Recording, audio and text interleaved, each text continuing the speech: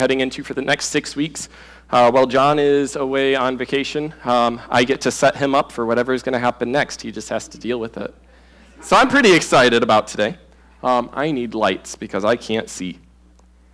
I just realized it was dark. Perfect. That's better. Sorry, guys. So we're heading into this series called Believe, and what we want to do is we want to actually talk to you guys about some of the things in our Constitution, which I know sounds super exciting. However, they are super important and have major implications on our life. My goal today is not to do this academically, but to do it in a way that hopefully touches your heart at least a little bit. I have the privilege today of, I don't want this around. Sorry, intrusive thoughts are bad. Of talking to you about the basis of our beliefs. No pressure, right? And that is the scriptures. I'm going to be telling you all about the Bible in the next 30 minutes. I don't believe it either. But before we dive into that, I want to share with you two really quick stories, things that have happened to me recently that have been based around our views of the Bible. I have changed the names to keep everyone safe, because, it's the right thing to do. So the first conversation was with a woman named Sarah. And Sarah is very much into science, and this new thing that she believes, evolution. I don't know if you've heard of it.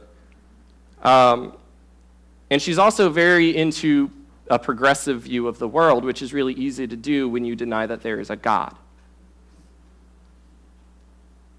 And she said to me in a conversation, I can't believe you listened to a book that hasn't changed in 2,000 years.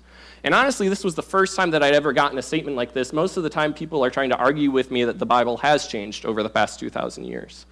So it was kind of a different conversation, right? And I thought, how great is it that we get to build our lives on something so sure that it has not changed in 2,000 years? Something that doesn't need to keep up with culture. And I know that's a big statement. We're going to get into it in a minute, I promise. The second was with a woman we'll call Madison. Madison worked at camp with me. And one day I was walking across campus, and I saw Madison with her Bible open in front of her. And I have the habit when I'm at camp of saying, hey, what are you studying? Because I want to know. I'm curious. And she says, well, I'm in 1 Corinthians 12 through 14, but there's a lot of really hard stuff in here. Which I think what she really meant was there's stuff in here that doesn't agree with my personal theology at the moment. And I don't know what to do with it. Her statement that caught me off guard was, I don't have my commentaries with me. So I'm thinking about going home to get them. And this isn't a terrible idea. I'm not against commentaries. But this poor woman felt stuck in her ability to study the scriptures on her own. And I feel like these are two attacks that are coming at the Bible through culture today. And one is that it is irrelevant to me, that it doesn't apply to my life. And the other is that it's too much for me to handle. And when we get like that, our tendency is to run away from those stresses, right? How do you even begin to climb a mountain? And so both of these are things that lead us away from the scripture. I want to address them today, but probably a little bit more. So what do you believe about the Bible? Sorry, don't look at this as cheating. Don't look at that yet. What do you believe about the Bible? Before anything that I say today, you need to know what your beliefs are, because it's going to change the way you approach it. It changes everything about your life, how you view the scriptures. Now, we as a church hold to this statement, which I'm sure because you're here, you obviously agree word for word and could tell me it without it being on the screen. As a church, we have said we believe that the Holy Scriptures, the Old Testament and New Testament, 66 books in total, are the verbally inspired Word of God, the final authority for faith in life. Inerrant in their original writings, infallible, and God-breathed. We believe that the biblical narrative shapes our faith and lives of Christians, as well as the mission of the church. And I know this seems like a lot. I'm actually going to try to go through most of this statement today. The part that I'm not going to go through is about the mission of the church. That's the next 5 weeks. But we're not going to just word for word. I've got something better for you. And that is the Bible. Because I really believe that if we're going to talk about the Bible, we need to understand even how it talks about itself. So this is from 2 Timothy 3:16 and 17. It says, all Scripture is breathed out by God and is profitable for teaching, for reproof, for correction, and for training in righteousness, that the man of God may be complete, equipped for every good work. And I've highlighted 3 important phrases we're going to cover today. By God, profitable, and that. You're welcome. So first, that's God's present of the Bible. By God. By God is such a powerful statement here that you could unpack for years. And I don't mean that lightly. There are huge debates over what he meant by breathed out by God, but we're going to walk through it. First of all, let me point out 2 things about this present. First of all, it is infinitely valuable.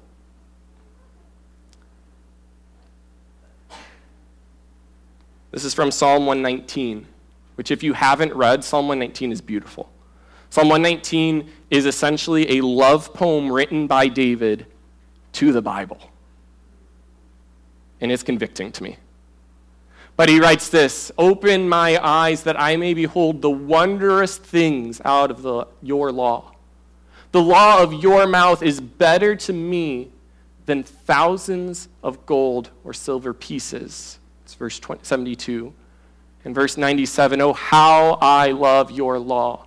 It is my meditation all the day.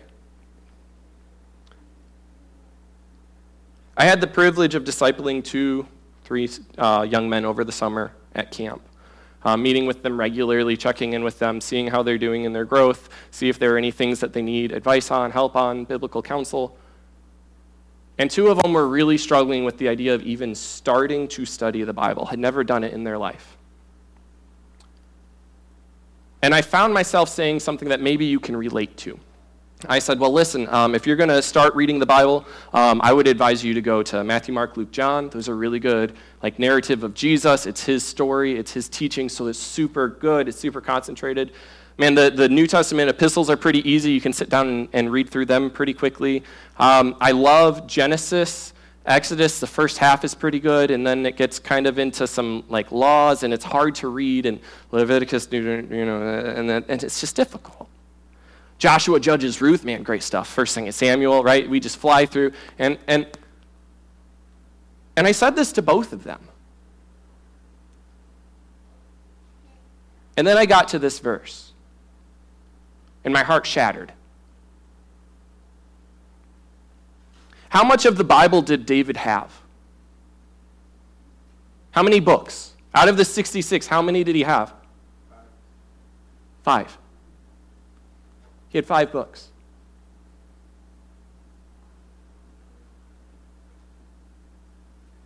We assume that Joshua and Judges were probably written by Samuel, so there's a chance that those 2 might have been there. But he was living for Samuel. That was his life. And so sometimes we look at Psalm 119 and we're like, man, look at all that there. No, it wasn't all of this that he was talking about. And so when he came and said, oh God, how I love your law, how I love your Bible, he was talking about Genesis, Exodus, Leviticus, Numbers, and Deuteronomy. The very books that I said, just wait to read those because they're tough. And I don't think I'm changing my mind that they're tough books. But shame on us if any part of the Bible is not worth reading. Looking at Leviticus, he said, man, I just can't get enough of this.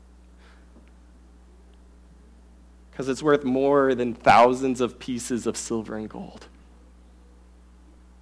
Now, there has to be a reason why it carries that much weight, right? It is. There is a very good reason. It is because it is divinely given. It's because of who it came from that the Bible is so infinitely valuable.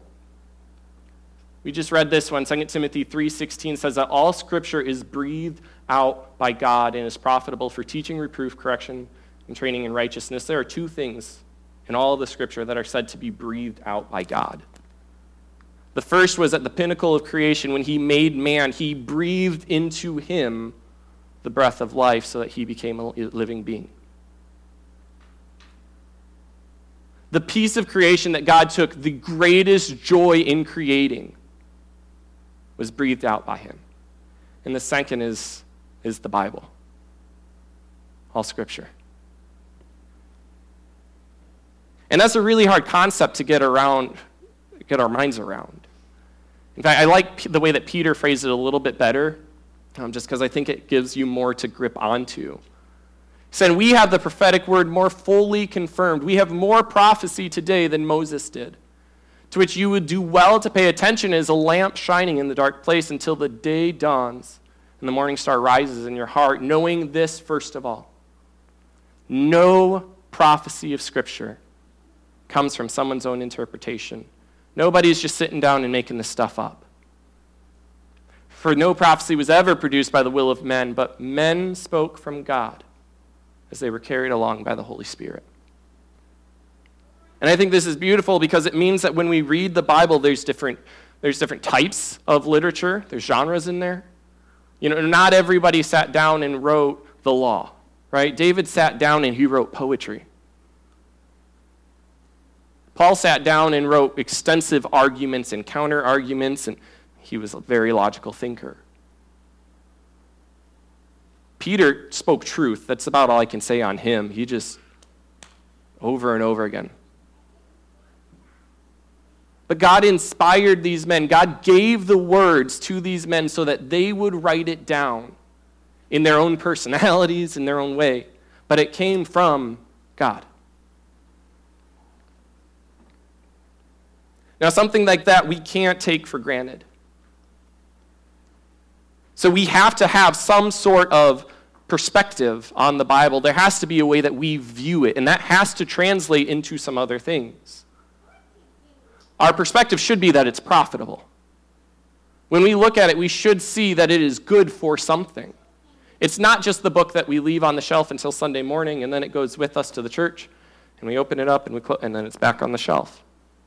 And I feel like since the invention of Bible apps, that even is a little shadier because we don't even take it off the shelf anymore. It's just pull out the phone and there it is. Apps only opened once a week, but, who's counting?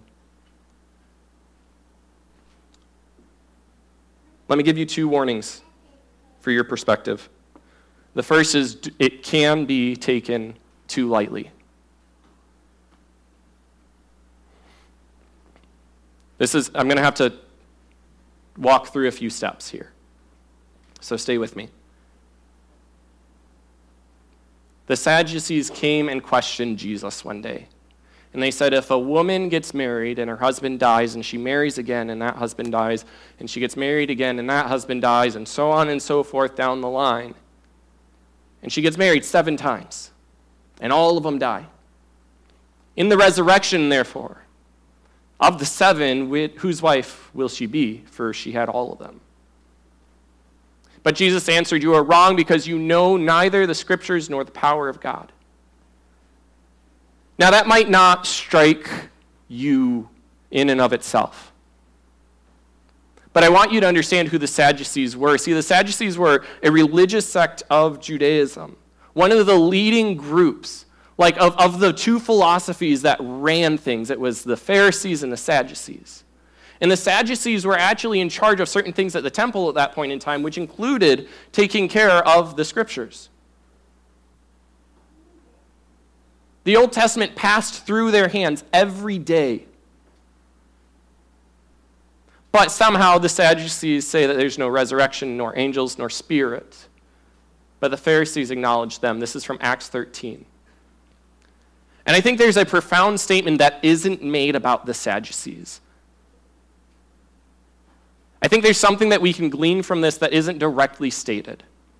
And that is this: even though the Sadducees had the Bible in their hands and read it every day, the Pharisees did something that they didn't. The Pharisees acknowledged these things. See, the Sadducees weren't reading a different text. But when they got to the parts that didn't sit right with them, they said, that must mean something different. We can interpret that a different way. That's not meant to be taken literally.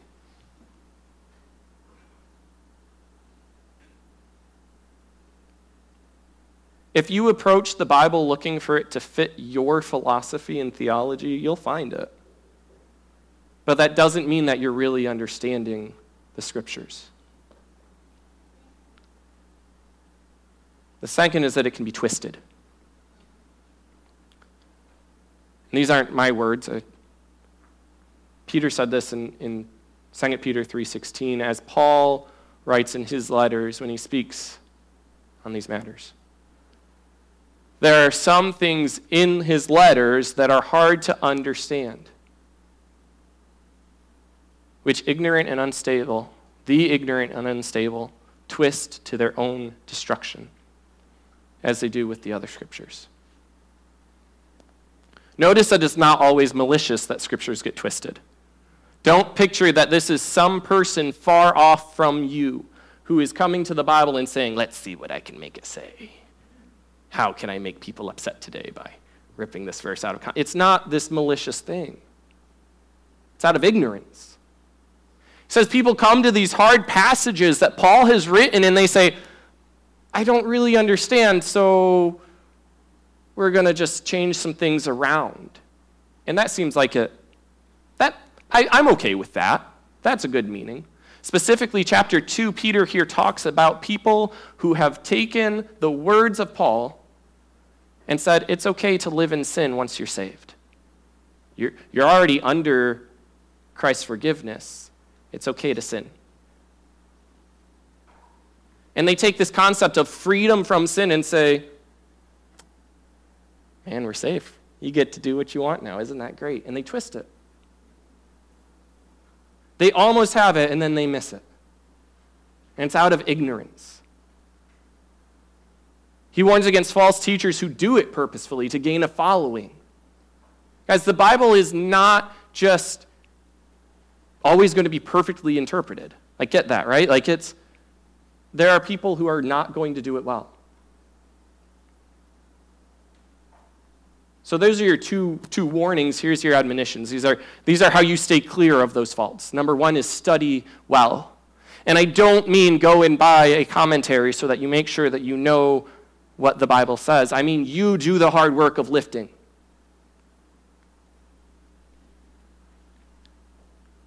Second Timothy 2:15 says, do your best to present yourselves to God as one approved, a workman who has no need to be ashamed, rightly handling the word of truth.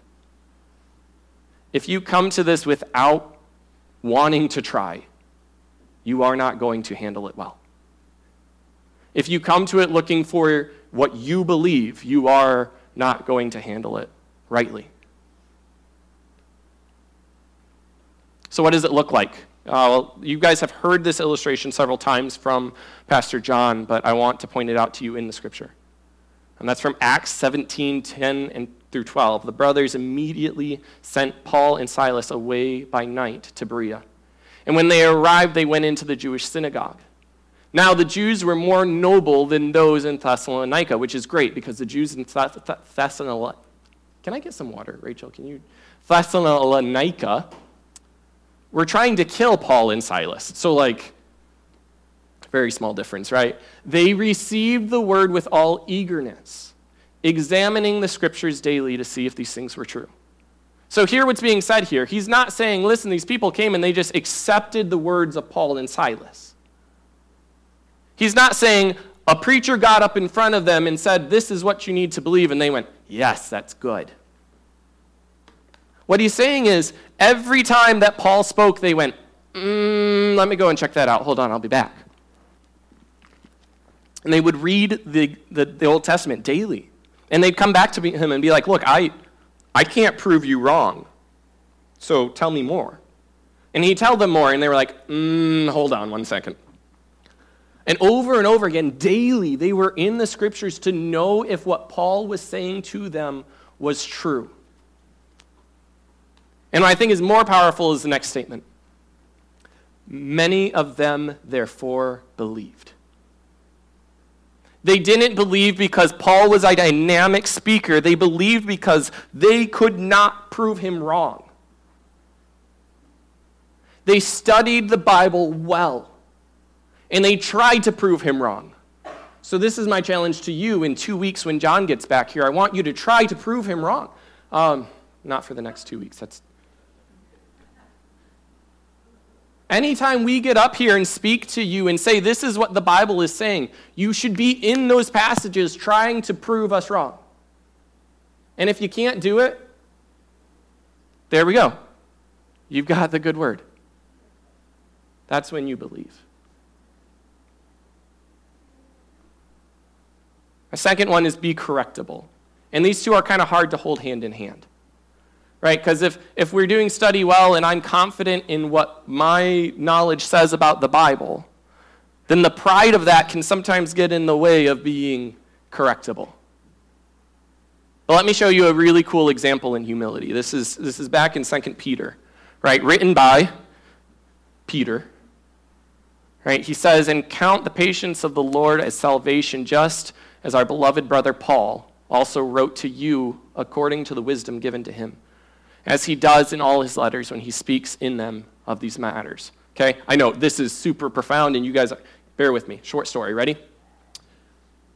2 Peter 3 starts out with Peter saying, hey, I am so happy to write to you again. Right? So that tells us what he's written before. So we go and we look at 1 Peter, and it starts out to the exiles in Pontus, Galatia, Cappadocia. Guys, I've lost it. Teens, correct me? No? Okay. It's all right. We got to the important one. What letter was written to Galatia? Galatians. Do you guys remember when we were just reading through that and we got to chapter, I think, 3 and 4, where Paul spends a third of his letter writing about a discourse that he had with Peter correcting him? Paul calls him out on not living the way he's supposed to, not holding to the theology that he should. And Peter's response isn't, yeah, I guess you're right, and we're just going to brush that under the rug. Instead, he comes back and he says, hey, guys, you know that letter that Paul wrote to you? Really read it because it's good stuff. Yeah, I know that he corrects me in it, but it's so good. Like, do you understand the amount of humility that it took for Peter to say those words? Not only am I okay with being corrected, but I am glad when it happens. And look at, fast. Why are we going fast? 2 Timothy with me again. Look at the words that it uses. It's profitable for teaching, for reproof, for correction, for training. I don't know how many of you guys like doing like physical training, prepping for sports and things. I hate it. I can't stand training. Like, I know it's for a good purpose, but in the moment I'm miserable. I'm not particularly fond of reproof or correction. But Paul says, look, guys, the scripture is good for these things that we don't like but make us better. And so when you have someone come to you and say, listen, your theology is askew, and they show you in the scriptures, you should be ready to take that and learn from it. So yes, stand firm on what you know is true, but also be willing to learn from others. Like I said, hard balance, right? That's why God gave us the body, so that we could support each other in it. And all of this is built on God's purpose. That. Like I said, that's a great word here.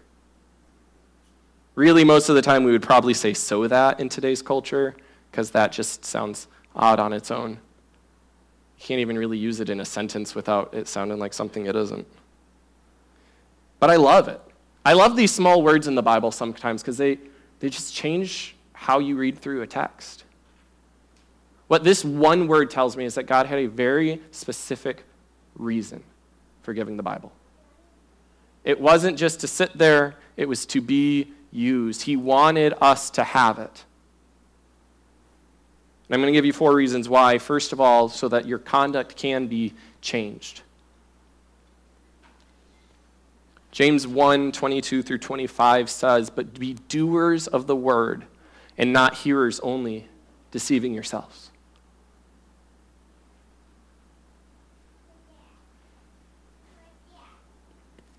Sometimes Rachel tells me that things need to happen, like small things, right? Like we need to get that trash taken out. And I hear it, and sometimes I don't do anything about it. Sometimes I forget. Sometimes it slips by me.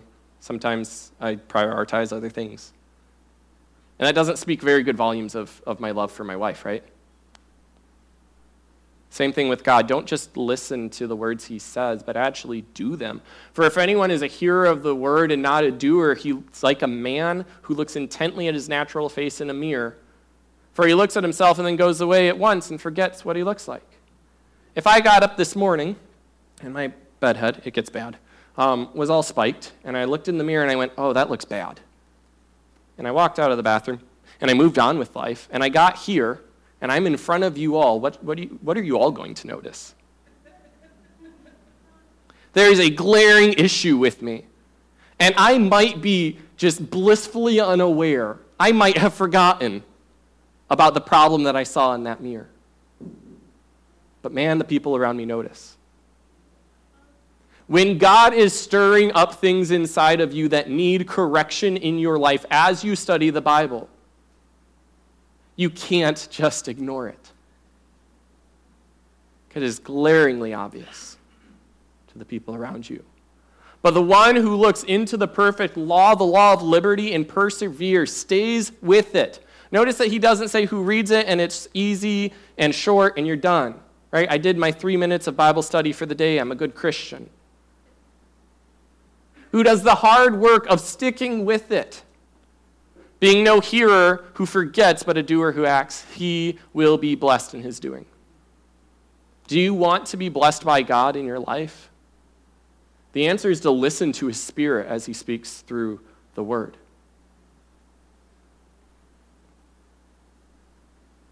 And I love, this is a short homiletics class right here from 1 Peter 1:15 and 16. Peter says, "But as he who called you is holy, you also be holy in all your conduct. Since it is written," he says, here's my basis for my argument. You ready for it? "You shall be holy, for I am holy." I don't know. I love it, guys. I feel like there's meant to be this big argument built up, and he's literally like verbatim, like same words. Right, guys? Listen, it's simple. Be holy because God's holy. And if you want to know why, it's because God said, be holy for I am holy. It's meant to change our lives. This might be old hat to a lot of you, but I'm going to throw it out there because I feel like tangible is good. Every time that I study the Bible with the teens, there are 2 questions that I end the night with. And those questions are as follows. Number 1, what is the passage saying? And if I look at a passage of Scripture and I say it's saying, Andrew needs to, I've already messed up. Because unless I'm in the Gospels, because there actually is an Andrew there, nothing is being said to Andrew directly. The Bible is not making a statement to Andrew. The truth is not about me when I come to this. The truth is the truth.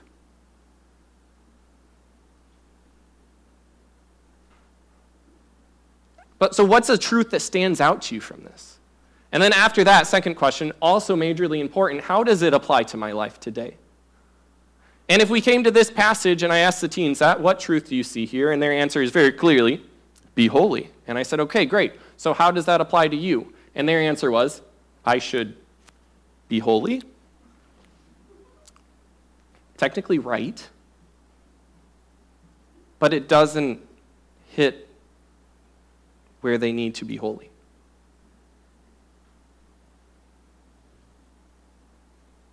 For me, it's Andrew needs to control his anger around his kids. I mean, Andrew needs to control his anger, but especially not raise his voice at his kids. Right? It's taking that be holy, be like God, and finding the truth for today in my life. And that application is not always going to be the same. The truth is always going to stand. But the application should hit me differently, and my life should be changed because of it. And man, that's offensive. It is offensive to be told that I need to change. And it should be. And I should change anyways. Because it's not about God coming in and ripping us out of the things that we enjoy. God gave us the Bible for us to be freed from sin. Hear the words carefully. Not to be cleansed from sin, although that is also part of it, but to be freed from it.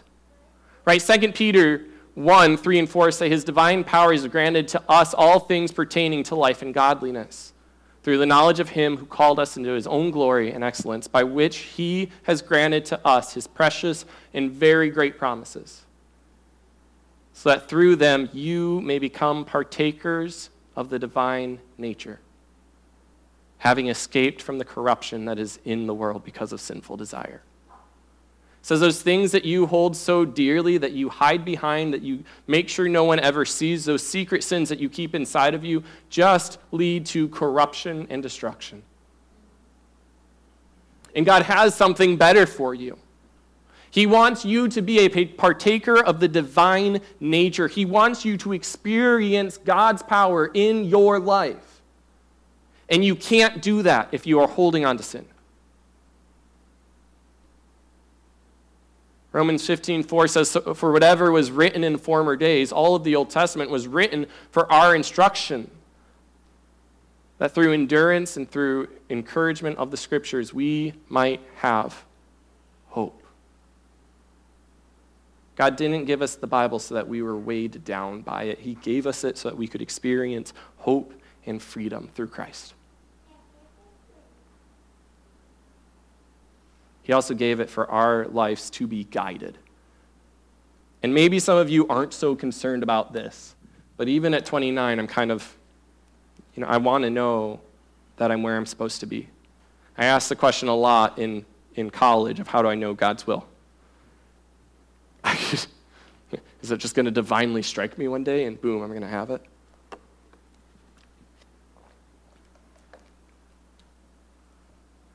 Psalm 119. Again, can't get away from there. 9 through 11 says, how can a young man keep his way pure? Now, I've heard this verse used so many times to talk about sexual purity, and I'm not saying that that is a bad application.